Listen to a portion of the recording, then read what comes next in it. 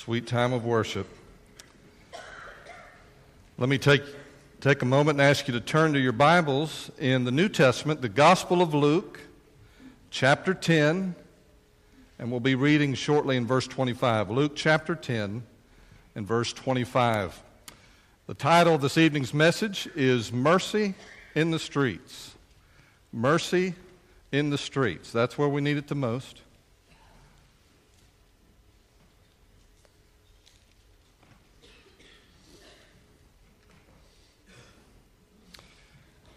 And I've been blessed today. It's just been a blessing. And it is a privilege to serve here as your pastor, but it is a privilege to serve with the pastors that God has placed among us at Wynn Baptist Church. And I'm thankful for each of them and the contribution they make. And Dustin, we're so grateful for you and the word that you shared with us today. It's good, good, good. Luke chapter 10 and verse 25. And behold, a certain lawyer stood up and tested him, saying, Teacher, what shall I do to inherit eternal life?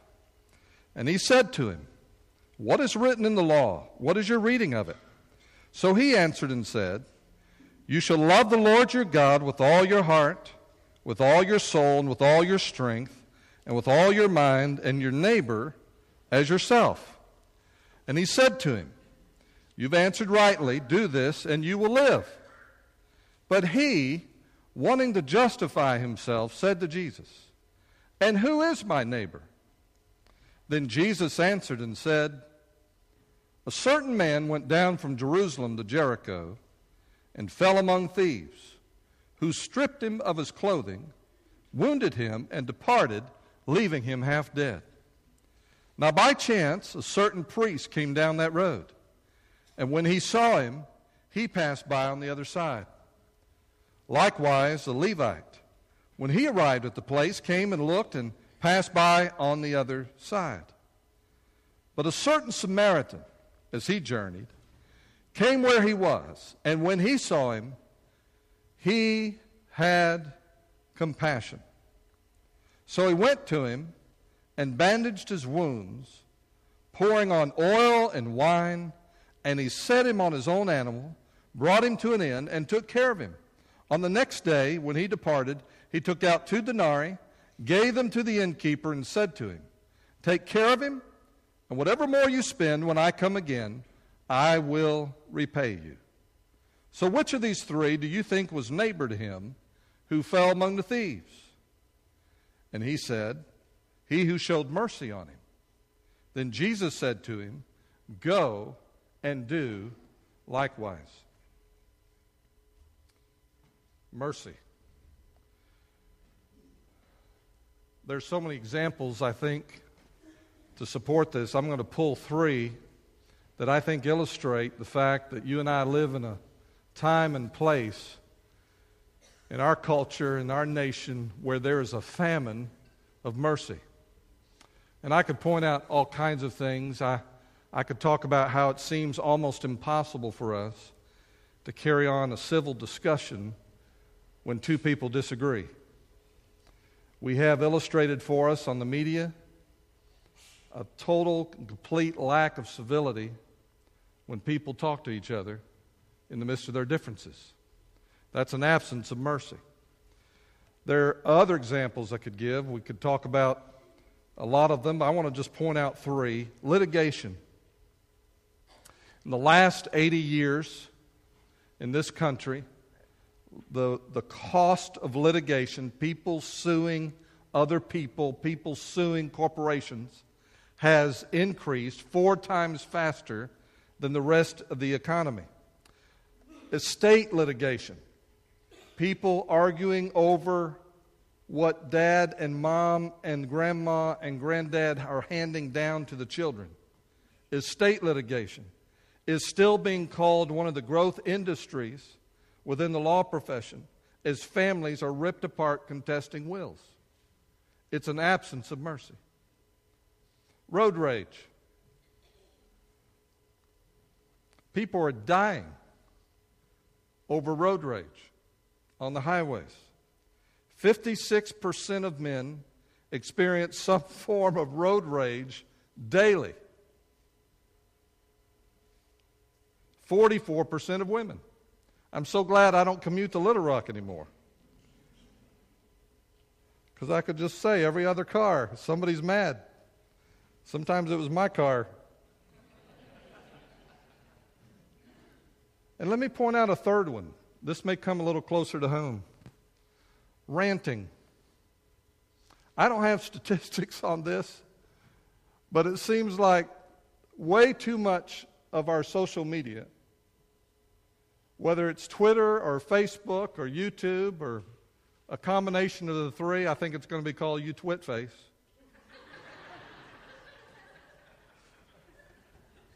So much social media is devoted to someone ranting about someone else.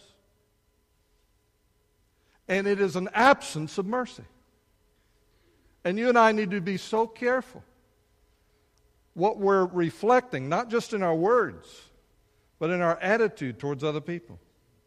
We're in the middle of a mercy famine. In this passage of Scripture, the Lord Jesus teaches us about the kind of mercy you and I are to show to others.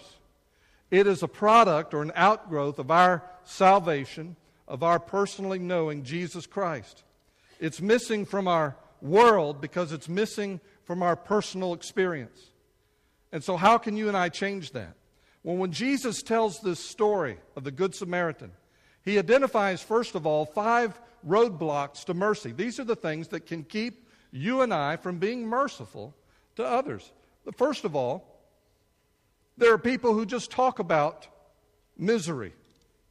They just talk about misery. They're not really engaged in alleviating it. They don't do anything about it. And the lawyer represents this. In verse 25, he says, "What shall I do to inherit eternal life?" And Jesus listens to him quote the ultimate of the summation of the law, that you should love the Lord your God and love your neighbors yourself. And the man says, "I've done this." And Jesus says, "Do this and you'll live." But then the lawyer says, "Who is my neighbor?" And he suddenly becomes philosophical in talking to Jesus. He has heard from the Lord Jesus what you need to do in terms of loving God, loving your neighbor, but now he wants to discuss it. He wants to debate the finer points of it. He wants to understand it to the nth degree. He wants to talk about it as an idea, but not necessarily make it part of his life. And you and I can do this, and we can encounter people who are doing this when we start asking questions. Now, they're not necessarily bad questions, but they become excuses for doing what is merciful. For example, why would a loving God who is almighty allow so much pain and suffering in the world? Now, that's not a bad question. It is the theological question of the ages. But sometimes we ask that question not because we're more compassionate to those who are suffering, but because we have a problem with God, or the person we're talking to is wrestling with him. Or we may talk about the government. Why do you think the government, what they should be doing, what should they be doing about poverty or crime or literacy or education or health care? Not because we really want to do something about it, but we want to talk about the problem. It's a roadblock to mercy. Secondly, people who cause misery. That's a roadblock to mercy, I would say. These are the thieves. They're described in verse 30. This man was traveling, it says, from Jerusalem, which is at about 2,500 feet above sea level, down to Jericho, which is 800 feet below sea level. And so he's making a journey downhill. And that was a dangerous journey in that day and time. There was believed to be a murderous thief behind every rock. It was not a journey you wanted to make by yourself. And so this man was a victim of these thieves. And just as they added to that man's misery, if you and I aren't careful, we add to the misery of others. And that's what these guys did. They caused misery. I may have mentioned this before. It's just too good a story. Laura's not here tonight. My daughter's gone to go to work tonight at the hospital. But when she was a little girl, we were stuck in traffic going over a bridge over the Calcasieu River outside Lake Charles, Louisiana. We're going over the bridge. Traffic's backed up. It's narrowed down to one lane, and we're moving over. We don't know why. It's hot. It's summertime, and the windows are rolled down. And we had just been to go swimming at a friend's house. And Laura, I don't know how old she was. Oh, she's probably 9, maybe, I'm guessing, or 10. And we're coming up to the top of the bridge. There's a police cruiser, a couple of them. A man is straddling the rail at the top of the bridge, which is several stories over the water. And they're surrounding him at a distance, trying to talk him off the rail, obviously. And right as we go by, just like a little kid would do, she hollers outside. She kind of laughs. She goes, "Ha, ha, ha, what's he going to do? Jump?" And of course we said, "La!"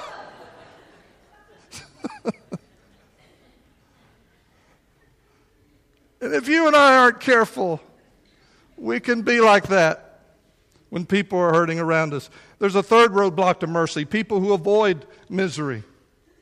People who avoid misery. This is the priest described in verse 31. It says, "Now by chance a certain priest came down that road. When he saw him, he passed by on the other side." Now I'm sure he had good reasons. He probably had to go speak somewhere. He had some duty to perform at the temple, some religious activity, some service of God, and he couldn't afford to be late. And again, if you and I aren't careful, busyness, and I speak to myself even at this moment, busyness can be the very thing that keeps us from engaging in the misery and hurt of others. People who avoid misery. There's a fourth roadblock to mercy: people who are fascinated by misery. Fascinated by misery. This is the Levite in verse 32. "Likewise, a Levite, when he arrived at that place, came and looked." Do you see that? Came and looked and passed by on the other side. You know what we call that, don't you? Rubbernecking. There's a guy in the ditch. He's been beat up. It's gruesome. It's awful. He went over and looked. He didn't avoid it, but he was fascinated by it, and he kept going. You know the tornadoes that hit last weekend in Mayflower, Arkansas, and Valonia. Mayflower sits right on I-40. And they had to set a minimum speed limit within a day or so after the storm to keep people moving fast enough through there, because they were slowing down to see the damage from the storm. There are people who are fascinated by misery. Our whole culture turns misery into a sideshow with reality television.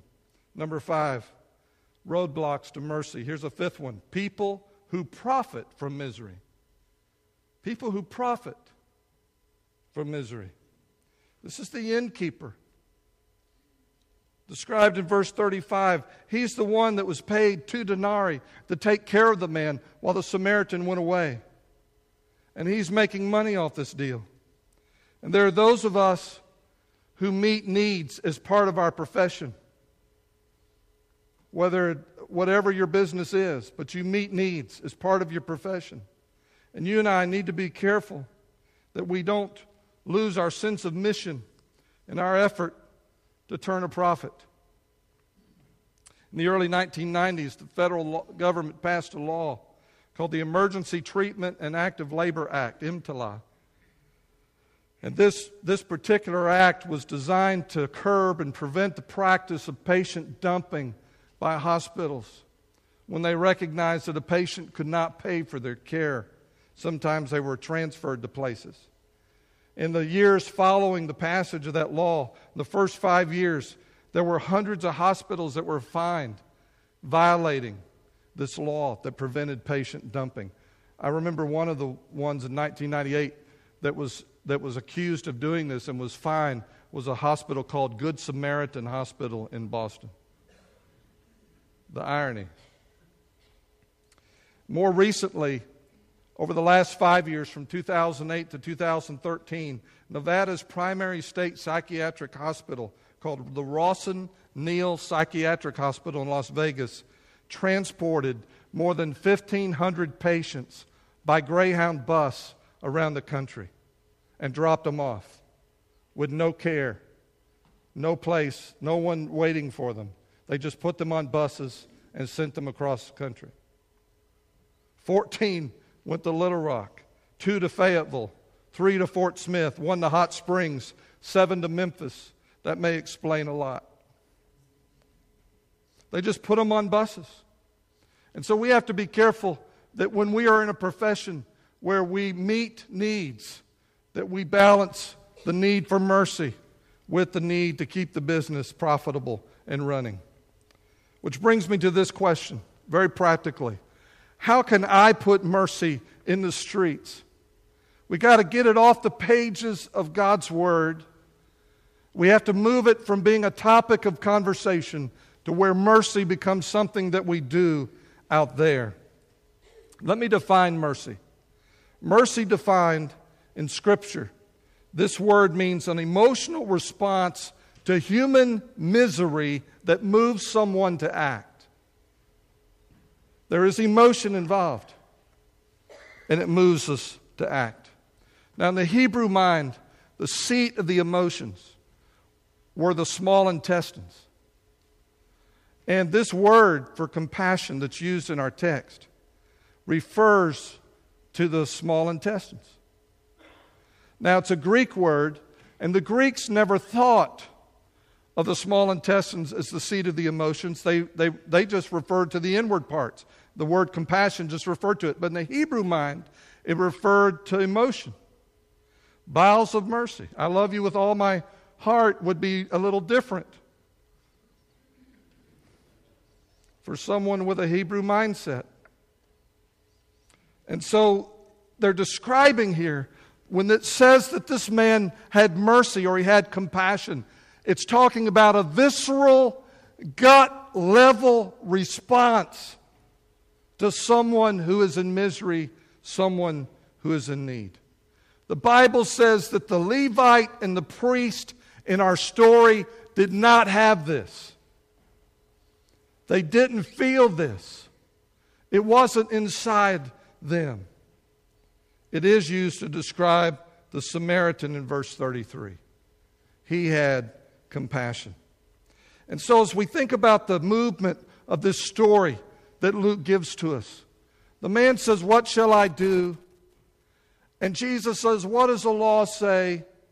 And he quotes, "You should love the Lord your God, you should love your neighbor." Then he says, "Who is my neighbor?" And at the end of the story, Jesus says, "Which of these three do you think was neighbor to him who fell among the thieves?" And see, Jesus has changed it. The man saying, "Who is my neighbor?" Jesus said, "Who is the neighbor?" And it turns out to be the one who shows mercy. He says, "Go and do likewise." And it's present tense. It means constantly be a man, be a woman who does mercy. How do we do that? Number one, live life out of the overflowing mercy of God. Live life out of the overflowing mercy of God. In verse 33, it says, "A certain Samaritan, as he journeyed, came where he was." And he reacted differently than the others. He saw this man, and he didn't just see him. He walked over to where he was. And when he saw him, he reacted, and he was different. Now, why? Because he had more time on his hands? Don't think so. Obviously, he was a busy man. Obviously, he was a man of means. He had money to pay for this guy's care at the innkeepers. And so he was probably a man of business. And he had a place to go. That's why he was on that road. And he was a busy guy. So it's not because he had more time. But he had a reservoir of mercy on the inside. He had something that we desperately need if we're going to show mercy to others. Now, why did he have that? It goes back to your relationship to God. Here's the first thing I want you to see. God gives me mercy before he gives me anything else. And if you understand this, if you read the text of Scripture, it will cause it to come alive for you. This is the first thing that God gives to you. He's a God of grace. But what does He give you first? What is the gift? It's mercy. And if this description of mercy that's applied to the Samaritan can be applied to God, that means that God looks through the ages and He sees you and He sees me and He is moved. He feels something. And it's the foundation for His activity. In Titus chapter 3, verses 3 through 5, Paul writes, "For we ourselves were also once foolish, disobedient, deceived, serving various lusts and pleasures, living in malice and envy, hateful and hating one another.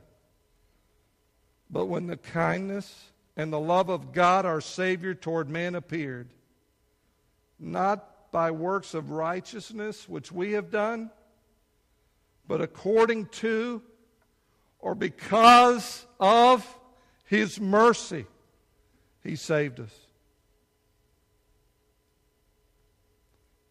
John 3:16 says the same thing. "For God so loved the world that He gave." But what came first? His love for you. And so God gives us mercy. It's not based on our merit. You look at that description of what we were like. It's not based on any works of righteousness that we have done. It's not based on anything being commendable in us, in our words or our actions or our thoughts. It is something that is simply already in the heart of God. You can't earn it. You can only receive it. The Samaritan was a man who had experienced the mercy of God. And because he had encountered God's mercy, he became a merciful guy. And so that brings me to this statement. You cannot give what you do not possess. You can't give mercy if you've never experienced mercy. And every day, God wants to load you up with His mercy. One of my favorite passages on this, and this is why we can pass it on the others. And it requires time alone with God. You and I have got to come to a place where convictionally I understand this about God. Lamentations 3:22. "Through the Lord's mercies we are not consumed." That word means finished off.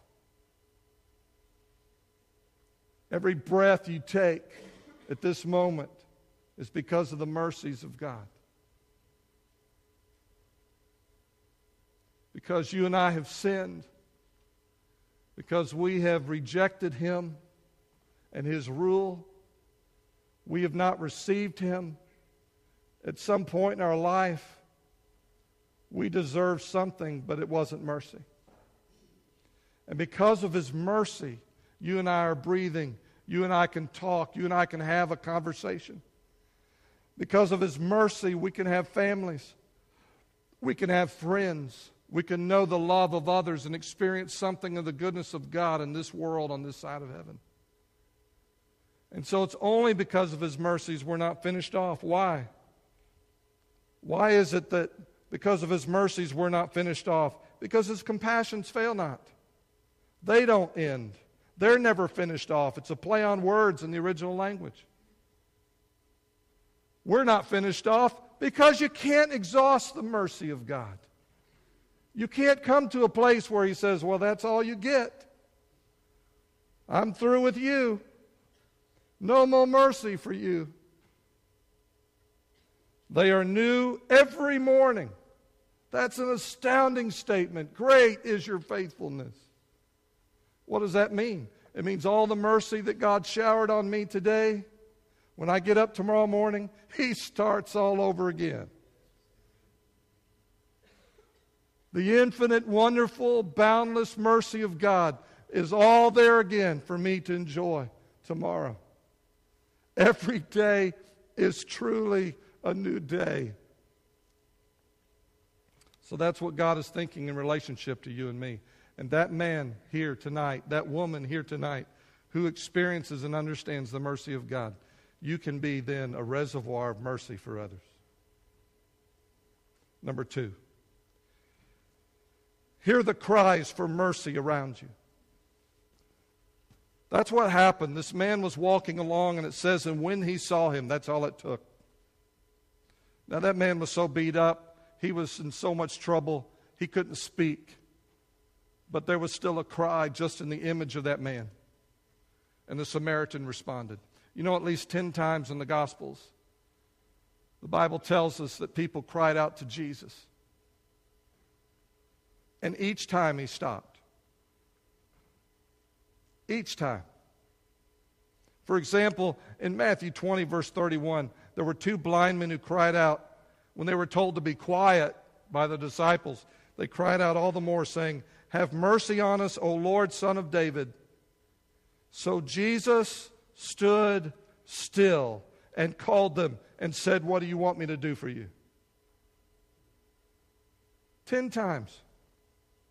And around you, every day, there are people crying for mercy. Someone offends you. They're crying for mercy. Someone messes up, hurts your feelings. It's a cry for mercy. Someone endangers your life on the road. They cut you off. It's a cry for mercy. There are people around you who are lonely, who don't have friends, who don't have family. It's a cry for mercy. There are people who are in despair tonight, maybe sitting here among us, and they're sad beyond description, and they're hurting. It's a cry for mercy from you and for me. There are people who are in trouble tonight. There are people who are distressed tonight. It is a cry for mercy. You and I need to hear the cries for mercy all around us. Number 3, to put mercy in the streets, let compassion drive your actions. He came to where the man was. He saw him, and it says he had compassion. Everything that happened after that started with the mercy that he felt for this guy. Everything flowed from there. It says he was moved with compassion for them in Matthew 9:36. The Lord Jesus was operated the same way. He sees the crowds. He sees the multitudes. He feels something viscerally. He's moved with compassion, and he begins to act. His plans change.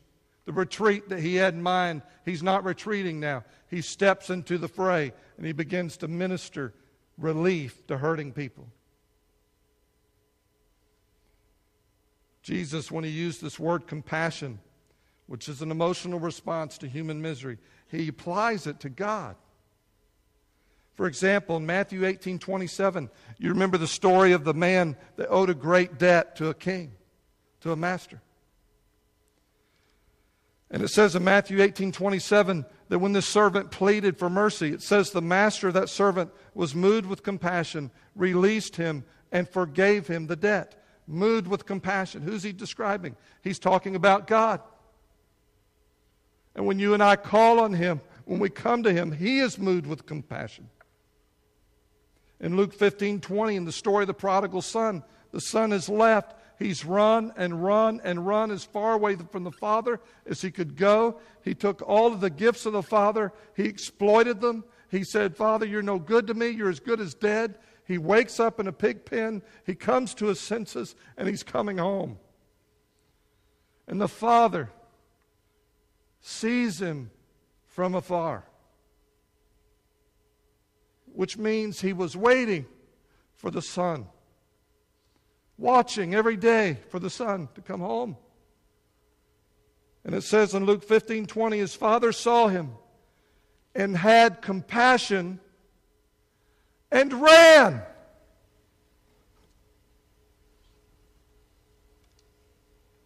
So how are you and I to respond to misery? Well, let me give you a cute saying. I call it cute, but it helps.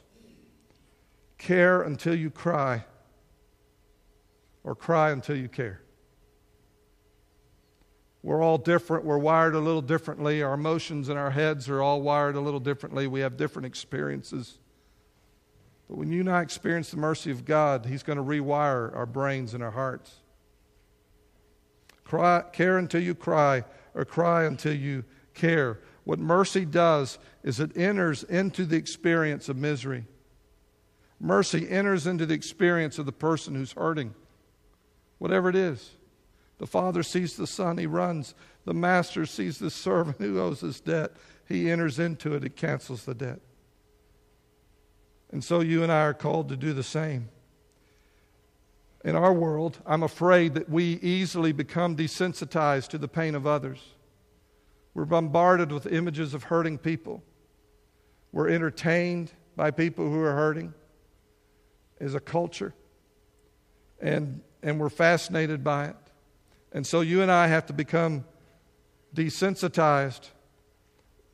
We have to undo that. We have to remove that immunity so that we can feel again. There are two thoughts that may help you change when you see someone who's hurting. One thought may go this way. This is the way I was. Those of us who have experienced pain, when you've experienced hurt, when you've experienced misery, and you see someone who's experiencing that pain, you can just remember, I've been there. I know what that's like. Another thought is this could have been me. Maybe you've never experienced anything like someone is experiencing, but as you see what's happening to them, you say, that could be me. That could be me that got that diagnosis. That could be my child. That could be my situation. That could have been my job that was lost. The priest, in verse 31, it says, by chance, a certain priest came down the hill. He's the one that just kept on going. By chance, a certain priest came down. I think it's very interesting that Jesus chose those words. By chance, a priest came. Why? Because it could have been the priest that got beat up. If he had left a little sooner that morning, so he hadn't been in a rush, he could have been lying in that ditch. And sometimes that's what you and I, what we need to enter into the misery of others. Just think, that could have been me. That could have been me. So live life out of the overflowing mercy of God. Every day, His mercies recharge all over again. Hear the cries for mercy around you. Let compassion drive your actions. And then finally, number 4, flood the streets with mercy. Go all the way. Flood the streets with mercy. Go all the way. I like this. It says, so he went to him in verse 34, and he took care of him. Whatever it took, he sought to make it happen. Whatever it took. He found a place for him. He put him on his transportation. He walked the rest of the way. He got him to where he needed to be. He paid for what he needed to have done. He went all the way. Judgment Day.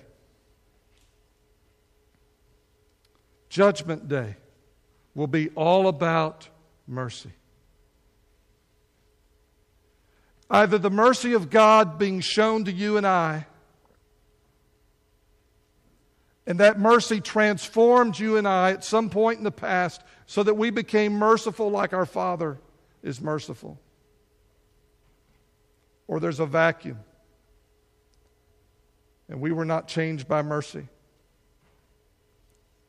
And so our Father, because we rejected Him, is unable to show us mercy. Judgment Day is all about mercy. In Matthew chapter 25, verse 31, when Jesus speaks to those who are the sheep, He says, I was hungry and you gave me food. What did they do? They showed mercy. I was thirsty and you gave me drink. I was a stranger and you took me in. I was naked and you clothed me. I was sick and you visited me. I was in prison and you came to me. Am I going to be a merciful person?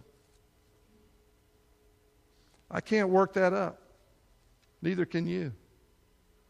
It begins as you and I encounter the mercy of God. Have you known God's mercy in your life?